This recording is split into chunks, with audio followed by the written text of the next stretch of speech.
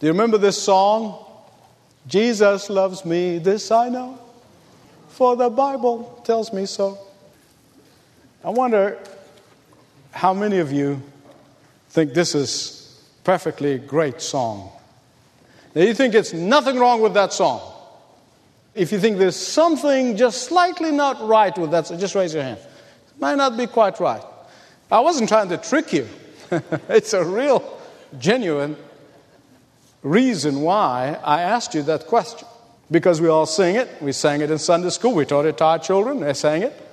But in reality, there's something just slightly not quite right about this song. And I'm going to tell you why. I'm going to show you why. All right? You ready? I want all of you who have heard about the love of Christ or known about the love of Christ for the very first time in your life. I'm not talking about later on. I'm talking about for the very first time, as far as you can remember, that you've heard the love of Christ from reading the Bible. Raise your hand. All right, now you know what I mean. Okay. Now those of you who heard that Jesus loves you from mommy or daddy or Sunday school teacher, raise your hand. Come on. See? See what I mean? So we're going to write this song today. And it's going to read, Jesus loves me, this I know, for my mommy told me so. Because that's how we were all taught the love of God. Somebody taught us that Jesus loves us. And then the scripture was opened and we saw that Jesus loves us from the Bible. And the Bible does tell us so. But somebody else have told us that Jesus loves us. This is very important. It's very, very important. I'm going to explain to you why. Because all of us, without exception, all of us, have been impacted in our lives by somebody else. All of us, without exception, have been taught, have been discipled, have been instructed, have been helped along our Christian journey by somebody else. We all are indebted to other people for teaching us the Word of God. We are indebted to other people who played a major role in helping us grow up in Christ. If the person who impacted your life is biblically sound, if the person who impacted your life lives a godly life, that is wonderful. If the person who impacted your life has integrity to teach you only what the Bible says, that is wonderful. If that person who impacted your life does not impose his or her philosophies or ideas or concepts, but only what the Bible says, that is well and good. If the person who has impacted your life or impacting your life right now is genuine and true to the Word of God, that's well and good. But if someone came into your life and plucked one verse from here and a verse from there and built a system, a false belief system, a false doctrine, and developed an idea of his or her own, or a belief that belongs to him or her, that is inconsistent with the totality of the Word of God, then that person is dangerous for you and in your life. Someone will say, how would I know then? How would I know if somebody impacting my life with the Word of God or somebody impacting my life the wrong way? I'm glad you asked, because I want to answer that question. In fact, I want to enforce in your mind one word today. One word only one word. If I succeed of convincing you that our most desperate need today and in the days to come, particularly as we go in this generation, if I convince you of that one word, I have succeeded. What is that word? Some of you probably guessed it already. Discernment. That's what you need to remember today. Because if you do not have discernment, if you are not exercising discernment, if you are not practicing discernment, if you think that one teacher is as good as the other or as right as the other, then I'm going to tell you this is dangerous. I want to talk to parents, grandparents, Sunday school teachers, youth leaders. I want you to listen to me. I think if I have to do it all over again, as a father, as a parent, probably, I can tell you this in all honesty, if I have to do it all over again, I would have worked harder in how to train my children in the area of discernment. Perhaps instead of landing hard on this or on that, and as they'll confess to you, I have, but God's grace overruled my failure. But if I have to do it all over again with my children, I would train them on how to develop their critical skills, on how to develop a sense of discernment, so that when they hear somebody, when they read somebody, they'll be able to make a distinction. Thank God and their mother overruled my failure. But listen to me, parents, Sunday school teachers, grandparents, youth leaders, students, small group leaders, listen to me. I can tell you right now, as I'm standing here, that the greatest legacy that you can leave those whom you lead, the greatest legacy is to show them how to be discerning, is to show them how to discern truth from falsehood. Haddon Robinson is one of our fine theologians of our time, tells a story that's absolutely the most incredible, fascinating story of a young Chinese who wanted to learn all about jade. Those of you who do not know, jade is a Chinese precious stone. And he wanted to know all about jade, so he found out an older man who is an expert on jade. He's an older, wiser man, but he was renowned in his knowledge of jade. So he went to see him. And the first time, the man said, "Yes, I will help you." So he thrust a piece of jade, that precious stone, in his hand. He said, "Keep on holding this as I talk to you." And then began to tell him philosophy and stories and history. And the young man just sat quietly. Then he came back the next session. He did the same thing. He gave him that piece of jade, held it in his hand for a solid hour, and then he started telling him history and philosophy and all kinds of stories. And then he came back the next time, and he did the same thing again. And in a typical Chinese fashion, he's so polite, he couldn't really contradict his elders, but he was getting frustrated. He was getting angry. He said, "What is this going on? I go in there week after week, lesson after lesson, and all he does, he thrusts this jade into my hand, and he just tells me old stories." So I said, "I think I'm going to tell him. I'm going to tell him I'm sick and tired of all these stories and philosophies and history. So he goes in there, and the day he made up his mind to speak up, the man thrust in his hand a piece of stone. And before the boy could open his mouth, he said, "This is not jade." And the man said, "That's exactly why I have succeeded in training you." All this time, while he was telling him stories, telling him history, telling him about philosophy, this young man was feeling jade in his hand and getting used to it. So that the moment another fake stone came into his hand, he recognized that it wasn't jade. Beloved friends, I want to tell you something. If there is a most desperate need of this generation to have, it is to be able to distinguish truth from fiction. Is to be able to distinguish truth from lies.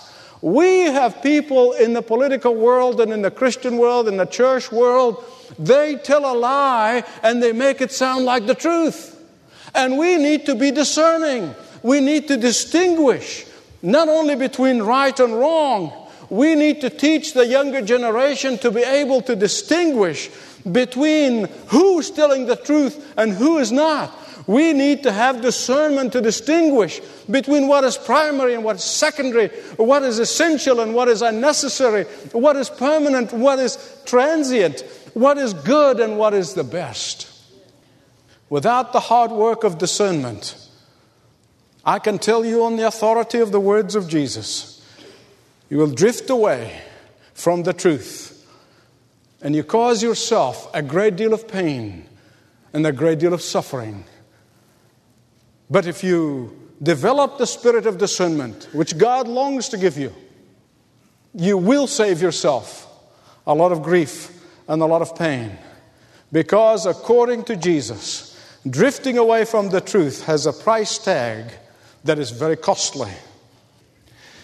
Now I want you to turn with me, please, to the words of the risen Christ in the book of Revelation, chapter 2, verse 18.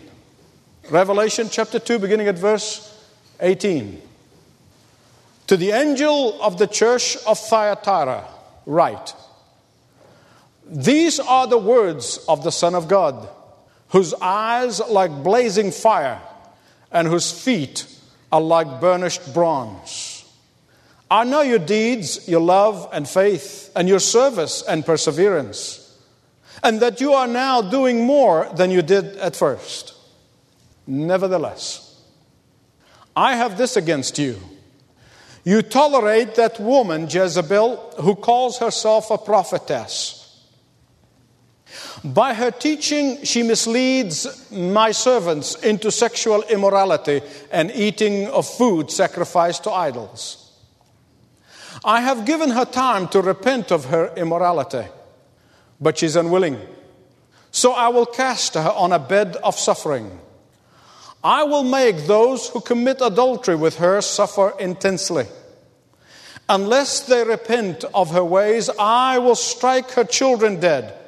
Then all the churches will know that I am He who searches the hearts and minds, and I will repay each of you according to your deeds.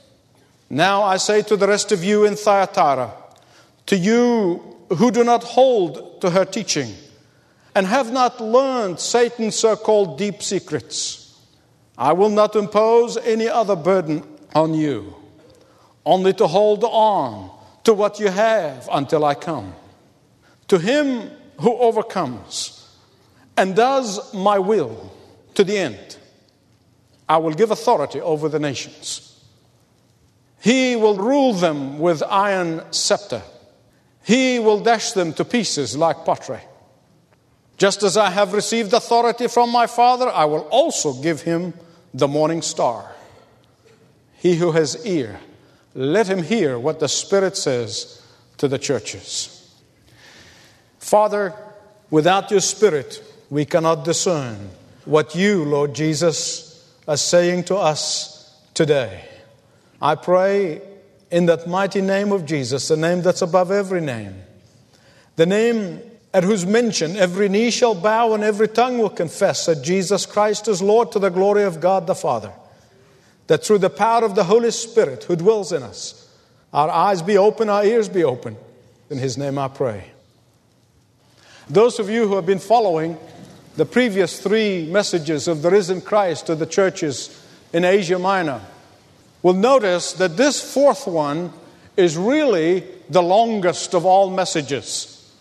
A man by the name of R.H. Charles said, the longest message to the least important city. Thyatira, the town, was a small and insignificant town in comparison with all the other 6 cities of which we have looked and we will be looking at. Thyatira was approximately 40 miles from Pergamum. If a mailman is taking a delivery, he would be going a circle, making a full circle, starting in Ephesus, into Smyrna, up to Pergamum, and then to Thyatira, and then the next 3 messages will see him coming down to Sardis, Philadelphia, and Laodicea. And so, this is the message of the risen Lord Jesus Christ to the believers in that city of Thyatira.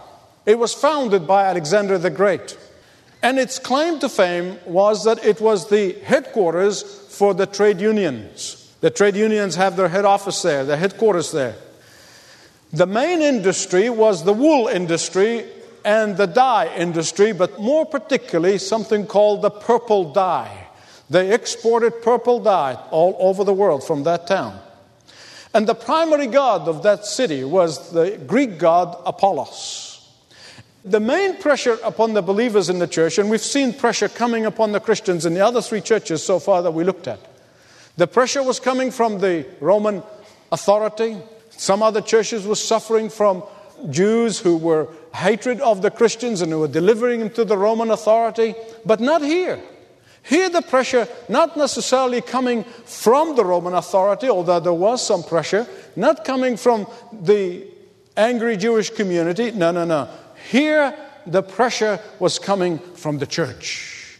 It was from the inside. It was an inside job. I'm going to explain that in a minute.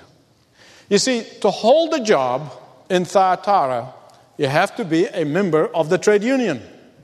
You cannot have a job without being a member of the trade union. To be a member of the trade union, you have to, every trade union, whether it be the leather workers union or the wool workers union or the dye workers union, each union had a patron god. And to that patron god, they had a festival. And in those festivals, not only offered food to those idols, to those gods, the patron gods of each union, but they also committed sexual immorality in these temples. So, if you want to keep your job, you keep your mouth shut about Jesus, or you can lose your job. We don't know whether that pressure was really great because it doesn't tell us here. But here's the problem. Some of the people in the church, particularly a woman named Jezebel here, says, look, Christians, you don't need to lose your jobs. You don't need to suffer. You don't need to pay a price for your faith. You don't have to do that at all. All you need to do, keep Jesus, but go and practice sexual immorality. You go into all these sexual immorality pagan festivals, and then on Sunday just go to church. Isn't that easy? Let me tell you something, Christian. Compromise always takes the pressure off Christians. Compromise will always take the pressure out. But I want to tell you something. The blessing comes when you stand firm under pressure. And so, this kind of compromise began to be accepted in the church. Not everybody practiced it, but at least they tolerated it. This one woman in particular who was pushing this kind of teaching, called Jezebel. I don't want you to miss this fact, that the pressure on the real believers was coming from the church and from church leaders. Don't miss that one. Not from the hostile Jewish community, not from the pagans. No, it's from the church. And I want you to see 4 things here. First, I want you to see the commendation of Jesus, verse 19 of chapter 2. Secondly, the concern of Jesus, verses 20 to 23. Thirdly, the command of Jesus, verses 24 to 25. Lastly and fourthly, the counsel of Jesus, verses 26 to 29. The commendation of Jesus. If you look at verse 19, the love, the faith, the service, the perseverance that the believers in that church were practicing was not lost on Jesus. Jesus said in the Gospels, not a glass of cold water given in His name will be forgotten by Him. In fact, this is the very first church that we have seen so far that we are told that they were practicing love, that they loved one another, they loved the Lord Jesus. Fidelity to Jesus, faithfulness to Jesus, unashamedly identifying themselves with Jesus. All of these qualities earned them the praise and the commendation of Jesus. You see, when we thinking and talking to somebody who has done something wrong, we forget all the good things and we focus on that one wrong thing. Not so is Jesus. He first of all points out all the good things they've done. He praised them for what the good things they've done. He said, you have demonstrated your love in action. Probably they served in soup kitchens and in homeless shelters. Probably they've given to help others and given generously. Probably they worked hard and they were very practical in their service. All of these were praiseworthy. But then you notice he moves very quickly after one verse and goes in to say, secondly, he tells us about his biggest concern. Actually, the word concern is an understatement. It's his heartache. You can see it in the words. You can feel it in the pain with which he speaks to that congregation. He said, I have this against you, he said. What is it? He said that you have been so lacking in discernment that you are accepting falsehood for the truth. You have been so lacking in discernment that you cannot distinguish between true teachers of the Word of God and false ones. That you are so lacking in discernment that you have allowed wolves in sheep's clothing to become leaders in the church. What's the indictment? Verse 20.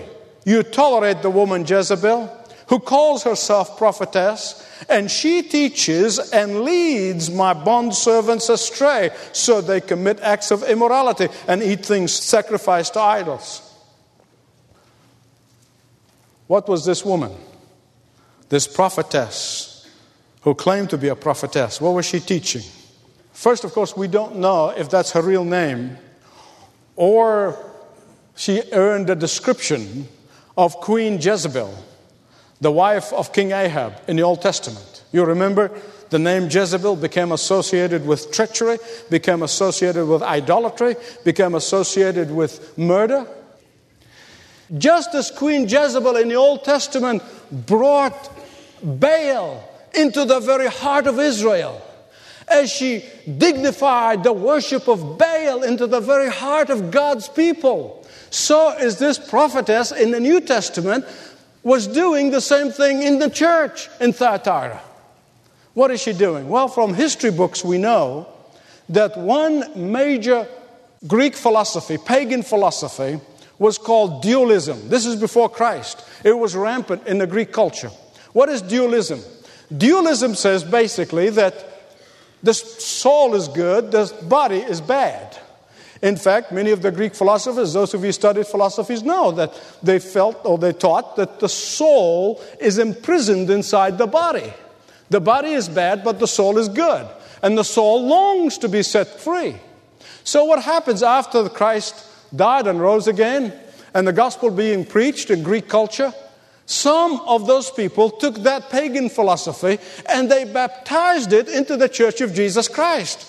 They put a nice dress on it and they said, okay, then the spirit must be what concerns God, but the body is not. And therefore we can do to the body anything we want and it doesn't bother God at all. Now I want you to think just for a moment. It would take me hours to tell you how many pagan thoughts have invaded the Church of Jesus Christ today. They got baptized and look like Christian teaching, when in reality, it's pagan. And you see, that's what this woman was teaching. She was teaching this dualism, that what you do to the body doesn't matter to God. God doesn't care. Because only the Spirit is what concerns God. And so she came to the church and she started teaching this stuff. And she said, look, as long as you never renounce Jesus Christ, as long as you never deny your faith, as long as you go to church on Sunday, as long as you do these things, it's okay. You can do the other as well. And that's what she was teaching, this false teaching in the church that was breaking the heart of Jesus. And probably many people, because the Bible tells us there were few who stood firm and would not compromise, but they were tolerating, all were tolerating it. And they're probably saying, well, you know, she's entitled to her opinion. You know, leave her alone. She's making the church grow. Leave her alone. She's a good fundraiser. Leave her alone. Things are going, things are happening, crowds are coming. Leave her alone. She's being seeker-friendly. Beloved, I want you to listen to what Jesus said. There is not a preacher of the Word of God, and not a Sunday school teacher, not a Bible teacher, that should not write those words deep on our hearts. Matthew 18:6, here's what Jesus said. But if anyone causes one of these little ones who believe in me to sin, it would be better for him to have a large millstone hung around his neck and be drowned in the depth of the sea. Beloved, listen to me. Lack of discernment is no excuse. because it will lead many astray. And when you hear people say, God does not care about human sexuality, God does not care about sexual purity, God doesn't care about marital fidelity, please tell them to read Jesus' message to the church of Thyatira. And that is why quickly I want to come to the third part, and that is the command of Jesus. Verse 23. The command of Jesus. Jesus calls himself the searcher of the hearts and minds. He is the searcher of your heart and your heart, your mind, your secrets that nobody knows but you. His eyes, in fact, if the Bible is being written today, would say like a laser beam going deep into your heart, deep into the recesses of your mind, deep into your secrets. He knows everything. He knows your thoughts before you think them. He knows your motive when nobody else knows it. He knows everything. He is the searcher of the heart and the mind. The very eyes of Jesus, the Bible said, are going to protect the believer. He said, I'll protect you and guide you with my eye. Those same eyes are going to judge the unfaithful believers. And that is why Jesus is so gracious. He's so gracious. And he's giving this false prophetess and her followers who are blindly following her, saying, I'm going to give you one more opportunity. I'm going to give you one more opportunity to repent. I'm going to give you one more opportunity to turn from your rationalizing of selfishness and immorality. He said, I'm going to give you one more chance to turn away from sin. But if you don't repent, and we saw in the last message that Jesus is long-suffering, he's patient. And because he doesn't react in the first 60 days, it doesn't mean that he has his eyes winking at your sin. No. He said, if you don't repent, you're going to face pain and suffering. But for those who refuse to defile themselves with these false teachers, Jesus is saying, oh, my burden is light and my yoke is easy. He is saying, hold fast until I come. You know the truth. Your spirit knows the truth because if you are born again, your spirit is already healed. Your spirit is already connecting with the Holy Spirit. You are made whole. Just hold on to the truth in my word. Stand firm and don't compromise until I come. Jesus' commendation, Jesus' concern, Jesus' command. Fourthly, Jesus' counsel. Look at verse 26 with me, please. It is probably one of the most incredible verses in the whole Bible for me. I could spend several messages on verse 26. It is incredible. As the kids would say, it is awesome. It is awesome. I want you to hear me right on this one. Listen, if you forget everything I've said so far, please, I plead with you. Don't forget what I'm going to tell you, okay? But just don't forget what I'm going to tell you.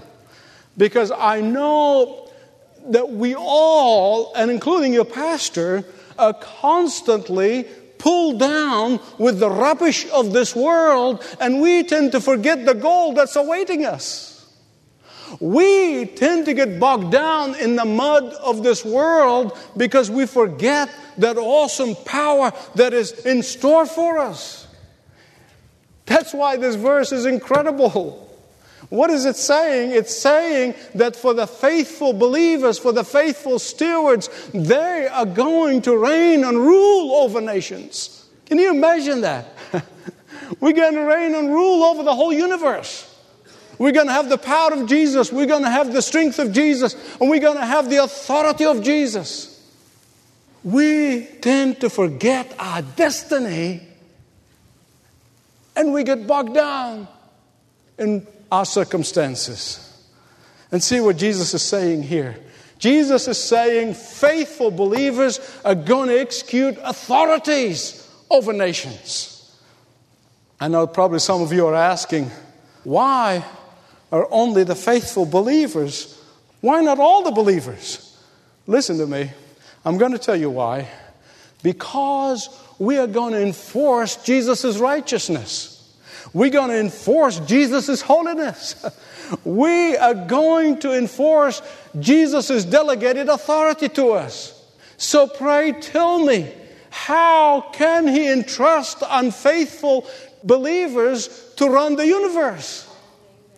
And that is why Jesus gave us one parable after another, one parable after another. And He said it over and over and over again in the Gospels. He who's faithful with little is going to be faithful in much. How can you, if you're not faithful with the little I've given you, are you going to be faithful with things of the kingdom of God? How? It's all over the Bible. And that's not me, it's Jesus. Only the faithful believers will exercise authority in the life to come. Only the stewards, those who know how to manage the resources that God has placed in their hands in this life, will be able to manage for Jesus in the life to come. Not only that they will reign with Jesus, secondly, He said, He will give them, His faithful children, the morning star. What is the morning star? Jesus Himself.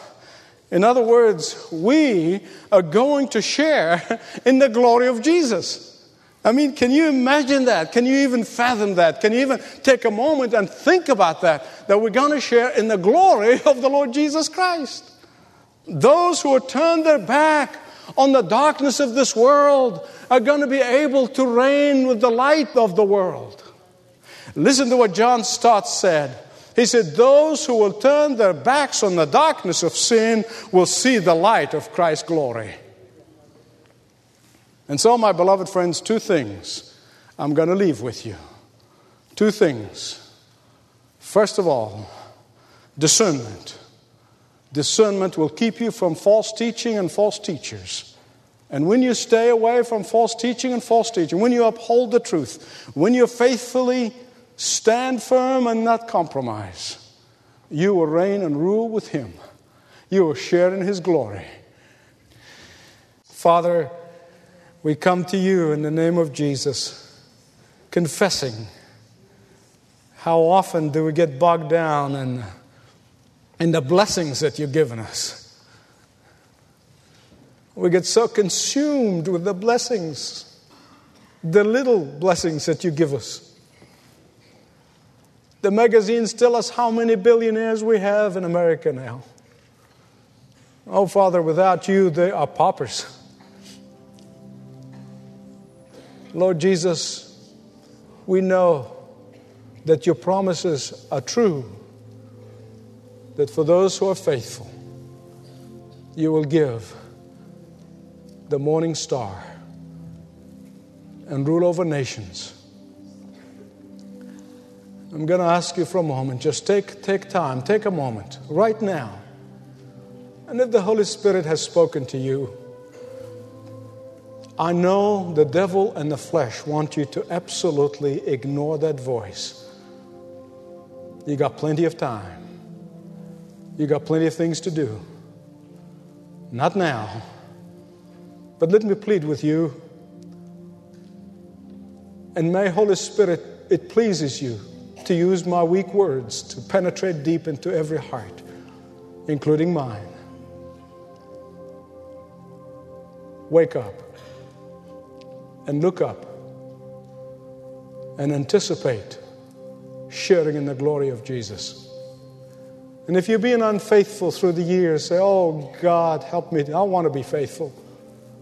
God, I want to be a faithful steward of Your boundaries. I want to be a faithful steward of my time. I want to be a faithful steward of my family. I want to be a faithful steward of my spouse. I want to be a faithful steward of my church. I want to be a faithful steward of all that You have given me. Precious Lord Jesus. Precious Lord Jesus. It is Your promise that for those who are faithful to the end will rule the nations and will receive the morning star. Father, I pray in that name and mighty name of Jesus that You will empower us, that You strengthen us. In the times when the devil tried to make us think that this world is all there is, help us to speak a word of victory against that.